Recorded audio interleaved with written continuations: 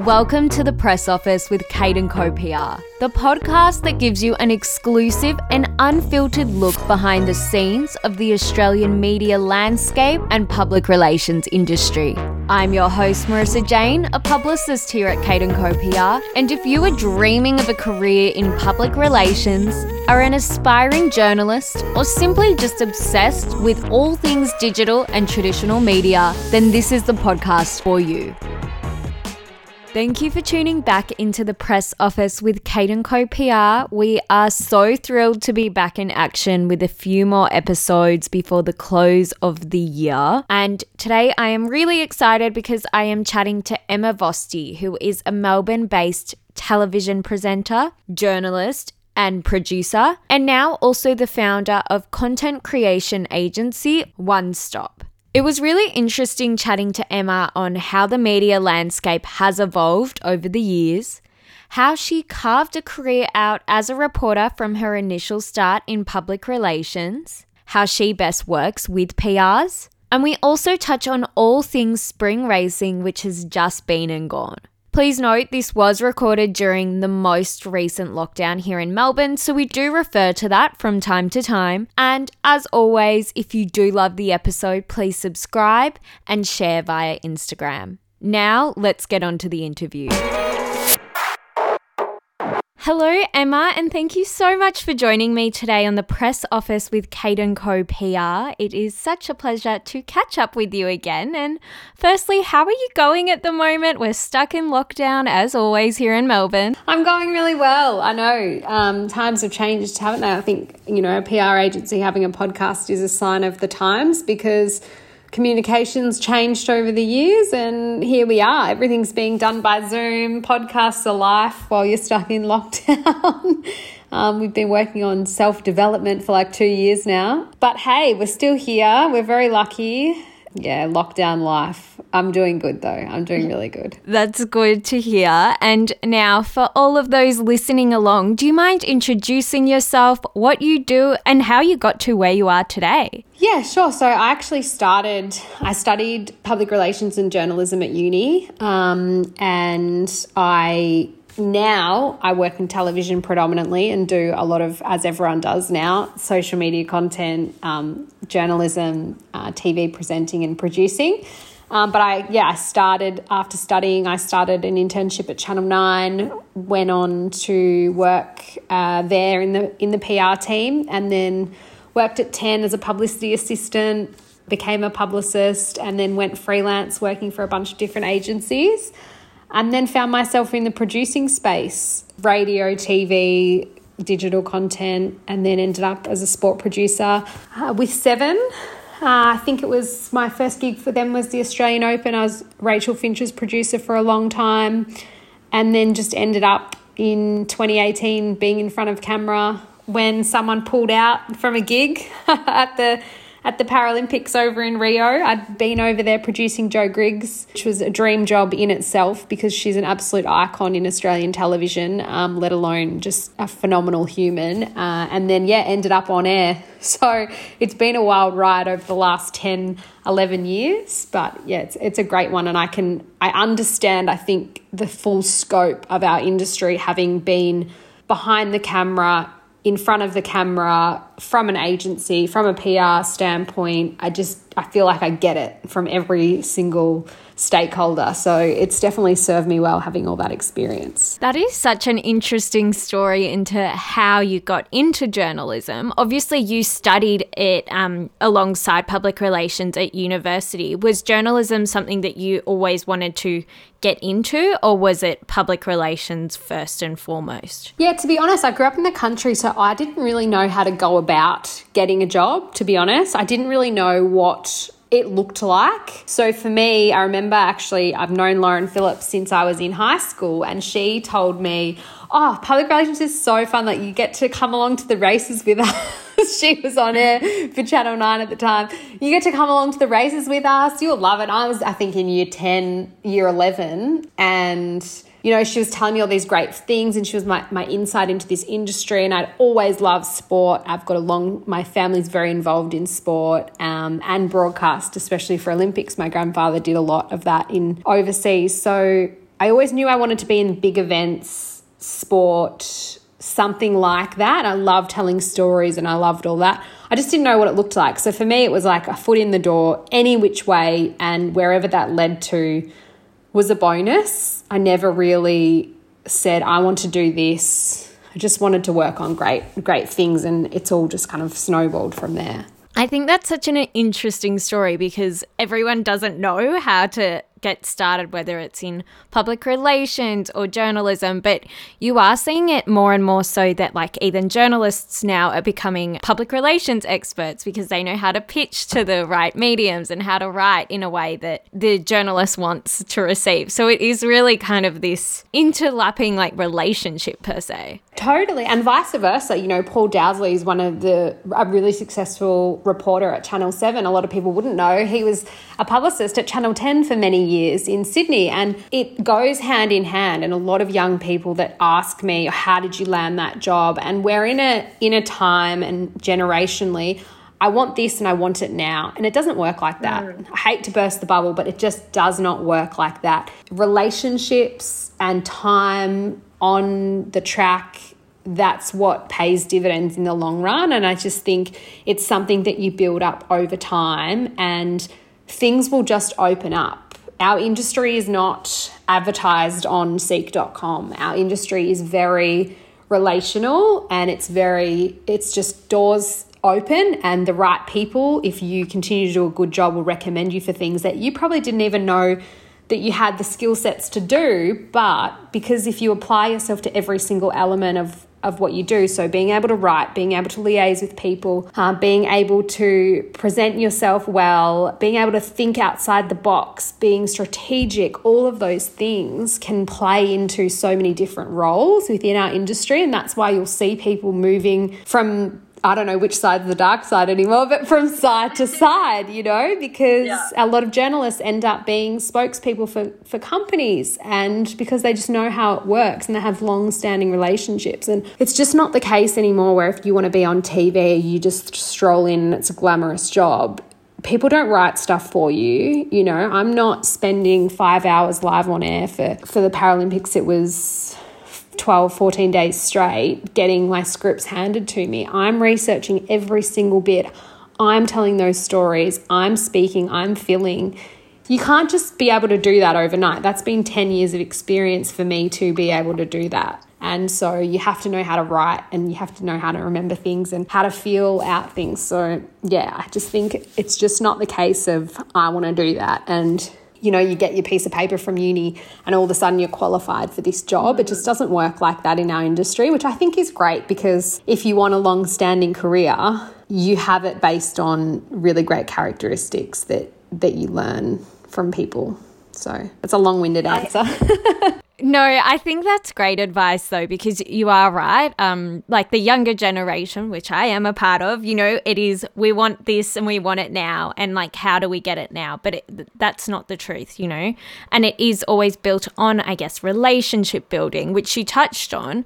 What would you say is the way to build great relationships with people in your industry or the industry that you want to move into? Yeah, well, I think what we're seeing now is a real shift, and I've noticed it where I think I'm not even, you know, I'm still young, my 30s, but we're all having to upskill in different areas now, especially with the shift to digital space. So I think we actually are relying on, there's a real transgenerational teamwork that we're seeing happen, I think, within businesses that are operating really, really well. So I think you need to be super aware of what your strengths are, and you need to be able to sell those strengths to your potential employers or those people that you work with. So, you know, when you need to be across all the social media channels, you need to be able to edit great content, you need to be able to shoot great content, you need to be able to do so many more things than just write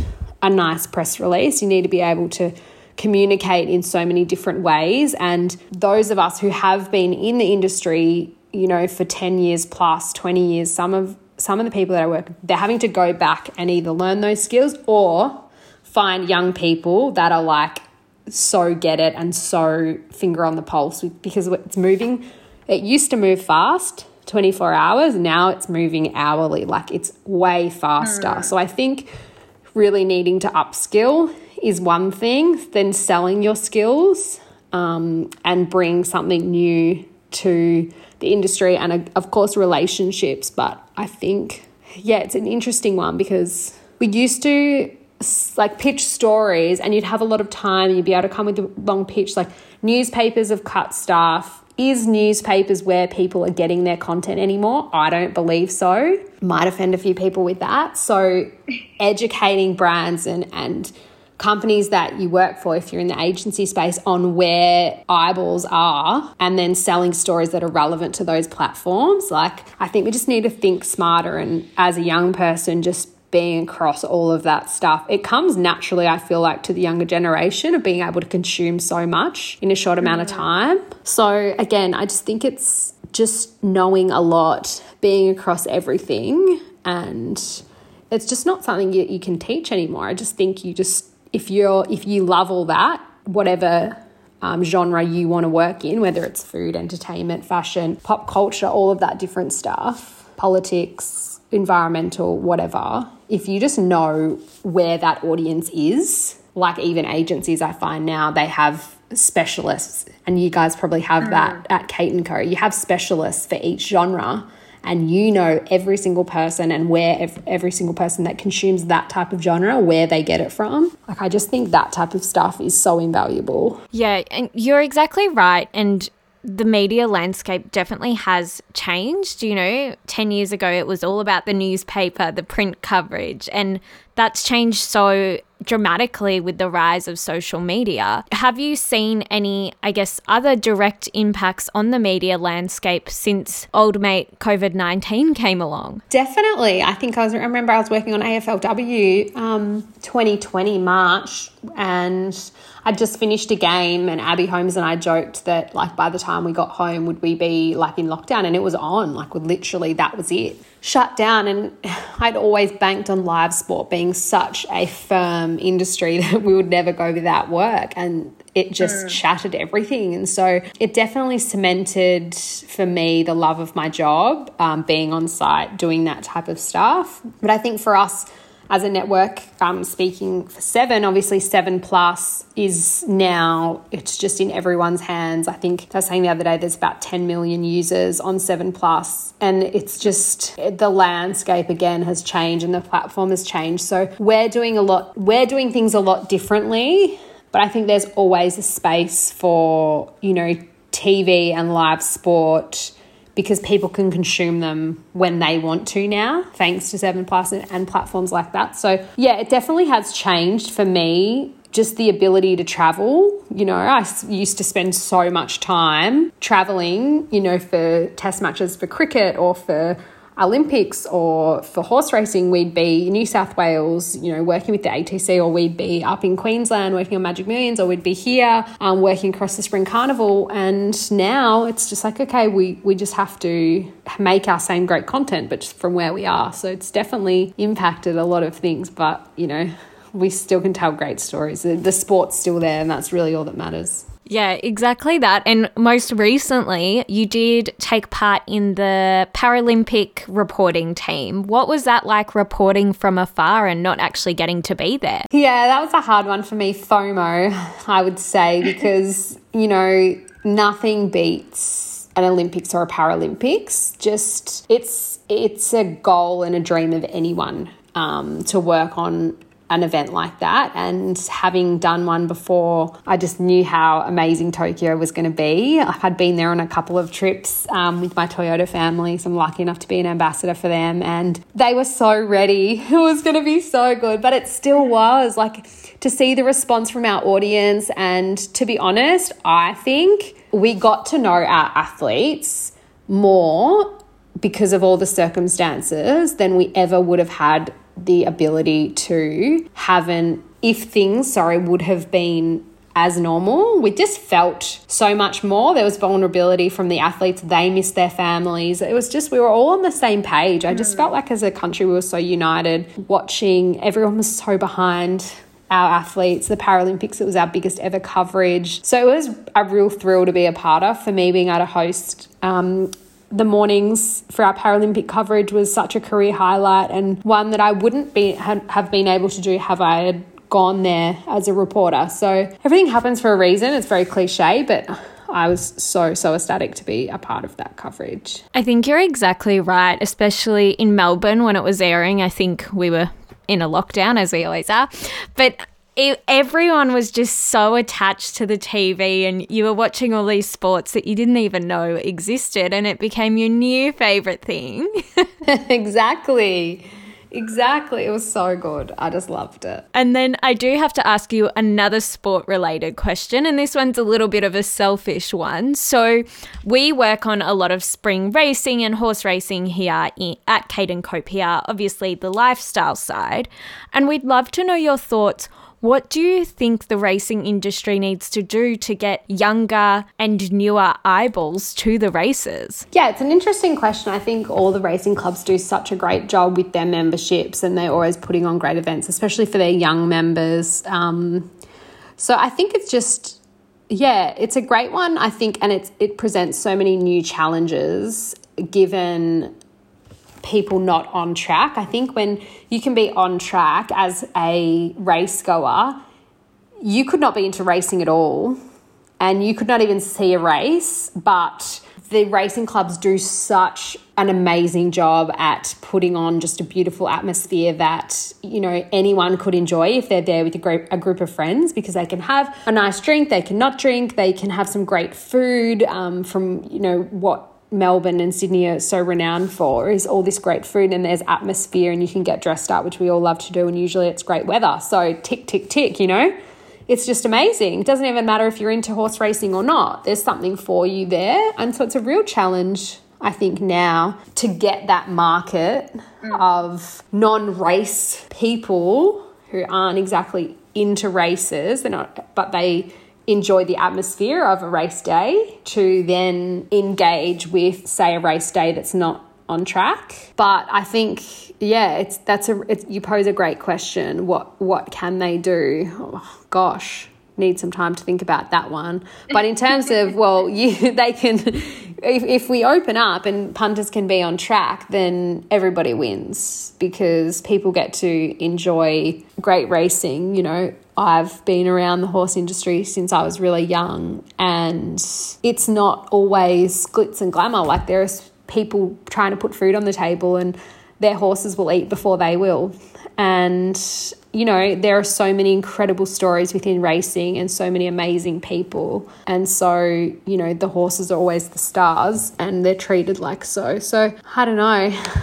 Oh, I can't wait to be back on track. Making me sad.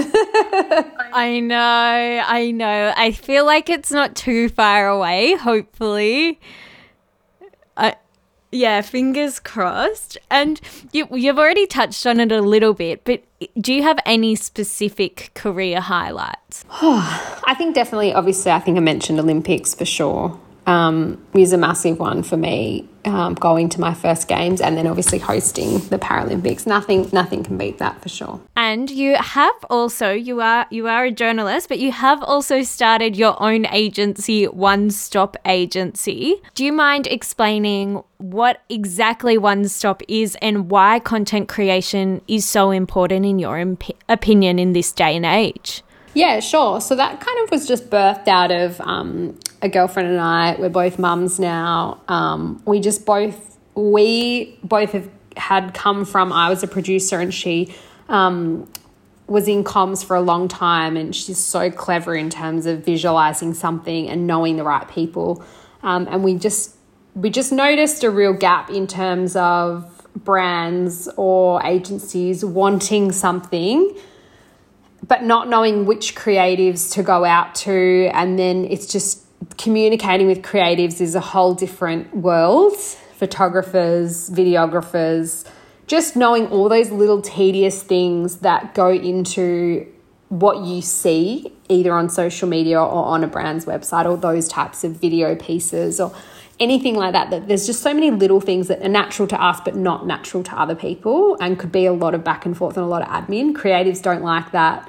Brands don't know how to articulate what it is they want. We just felt like we could be kind of that one-stop shop. If people had a need, we could offer so many solutions using, you know, our little black book of all these amazing creative people that just want to do what they love and not worry about all the other stuff. And so, yeah, we just started doing that, from everything from social media management to producing shoots, and then we manage all the edits, and we've worked with some great brands. Kaya from One Day Bridal is a huge supporter of ours, and we've been able to bring to life some great content for her, and we're hoping to keep going with it. It's just been a little passion project that we're just slowly seeing grow, and we're making some really great content. So it's fun, and it's the start of something new, and I think for us and everyone right now, flexibility is really important. For me, obviously outside of TV, I don't work in that 24/7 all the time. There's breaks, and it's nice to just have a few little things going on. Yeah, exactly. And like you said, in this day and age, it's just important to have that flexibility and be able to, I guess, create some amazing content for your consumers that everyone's looking for it at the moment. Oh, massively. And video is just so important now. Like, it's what gets the most engagement on social media. You know, right now it's real. And so just being constantly on top of all of that stuff and being able to turn around great video content really quick, yeah, is really fun. And from there, how important is your own personal social media platform for your career and your personal brand? And what would you say to any, I guess, aspiring journalists for using their social media platforms? Yeah, it's a funny one, isn't it? Because that's kind of just evolved, I think, naturally when you're working on lots of big events that are on TV.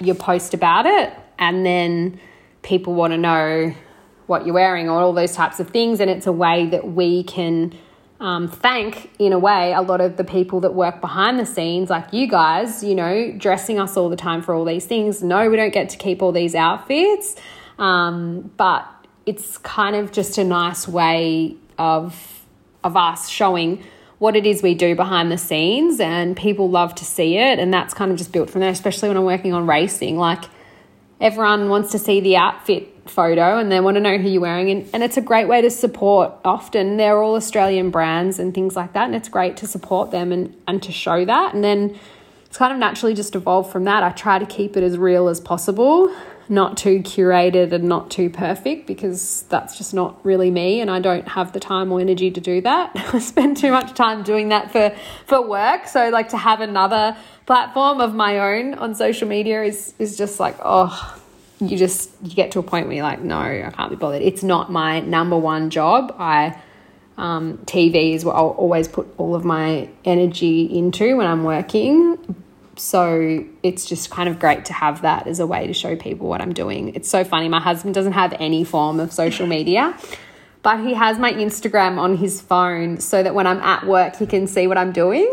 So he'll like go on my Instagram and look at my story so he could just see, that's what she's doing today, or she's at this, or she's doing that. And then he just knows what I'm up to because he likes to see it on my stories. So it's very funny. Then he'll know, I saw your story. He's finally figured out how to check it. So it's very cute. That's so cute. Instagram must think that you're really into yourself, just stalking yourself all the time. But it's him. So funny. That's so cute. I do need to ask you a few really specific questions about PRs and how you best work with them. So do you have a preferred way to work with a publicist? Oh, I just love phone calls. I just hate emails so much, to be honest. Really? Like, I just hate them. Like, they just take up so much time and so much back and forth. And I get it. Everyone wants a paper trail, but I just, I don't know. I just find you can just get an answer so much quicker. Maybe it is because I'm a mum now, and like having time to sit down and read an email or a reply, like, it's so much quicker just speaking on the phone. Voice memos are a thing. Yeah, I don't know. I think the phone, but I get it. Stuff needs to be on email. I get it. And do you have any PR pet hates? When people don't know my name, like get my name right when they're pitching something, or if you can just tell that a pitch hasn't really been thought of. So you have to know what your pitch is and why you're pitching it to that platform, not just a blanket email that you send far and wide. Like, what have you actually watched, our, say, races? Have you actually watched our coverage? Do you know where your potential pitch might fit? And if so, why is it good? And just that type of stuff. I don't know. Yeah, no, definitely. We like to learn from the pet hates. It's the best way to learn. And I have to ask, as a young publicist, what would you say is the best way for someone like me to be building relationships with journalists such as yourself? Yeah, it's a really hard one, especially now because we're not out and about and social. But I do think sometimes a phone call, and I think I'm so guilty of this, is I just jump straight to what I want. Like, if I get on the phone with you, I'll just be like, okay, so this is what I need, like blah, blah, blah, blah, blah. And actually my husband and my best friend Shiv are very good at this. They ask, like, how are you going? And like actually ask a few personal questions first before you just jump straight into it. And it has to be genuine. I'm just so bad at it because I'm just such a straight up person, and I'm just like, right, this is what I need to get done. This is what I want. Yes, no, like just tell me so I can move on and get the next thing done. But I think I need to learn from this as well, is just to take a moment. And I think now more than ever, it's actually really important to build relationships by just having that chat with someone, finding out a bit more about them, because those little chats could get you real nuggets of gold, so that when you do have a client that's perfect for that journalist, they have a special interest in that. So like, we all know Jackie Epstein loves Collingwood Football Club and loves the football. And, we know Nui Takoa loves TV and all those types. We just know what space each of them play in. So I just think knowing a little bit about each journal is really important. Yep, definitely. And I think that's even easier now with social media. Follow them on social media, learn what they like to do, and there you go. Maybe they're a vegan and you're pitching them like a steak dinner or something, you just need to know. You definitely do. And we are almost nearing the end of the interview, so thank you so much for joining me. But before we finish, I end with 5 quick fire questions. Are you ready? Let's do it. Let's do it. Email or phone call? I already know the answer. Phone call. Coffee or wine? Oh, well, I don't drink coffee, so it would have to be wine. Ooh, digital or traditional media? Oh, I would say digital. Instagram, Facebook or TikTok? Okay, so I joined TikTok for all of like 2 minutes, just got frustrated. I was like, oh shit, I don't have time for this. Like, it's so much work. So I have so much admiration for people that give it a go, but I would have to say Instagram just because I feel old school saying Instagram, but it's just easier. TikTok's fun to watch, but I don't think I could be a TikToker. Right? Yeah. And lastly, press release, personalised pitch or both? I want a personalised pitch, and then I want a press release attached so that when you come to either writing or speaking about something, you have all the information there. A bit of both. Yeah, great answer. I like that answer. Anyway, thank you so much for joining me, Emma. It has been a pleasure as always. Thanks, Marissa. You're doing a fabulous job. You could have a career in podcasting here. Radio is maybe calling. Oh, thank you. Thank you. That's so kind. Thanks for having me. Thank you for listening to The Press Office with Kate & Co PR. Please subscribe, rate and review via your favourite podcast app, and please give us a follow, like and share on Instagram at KateCoPR.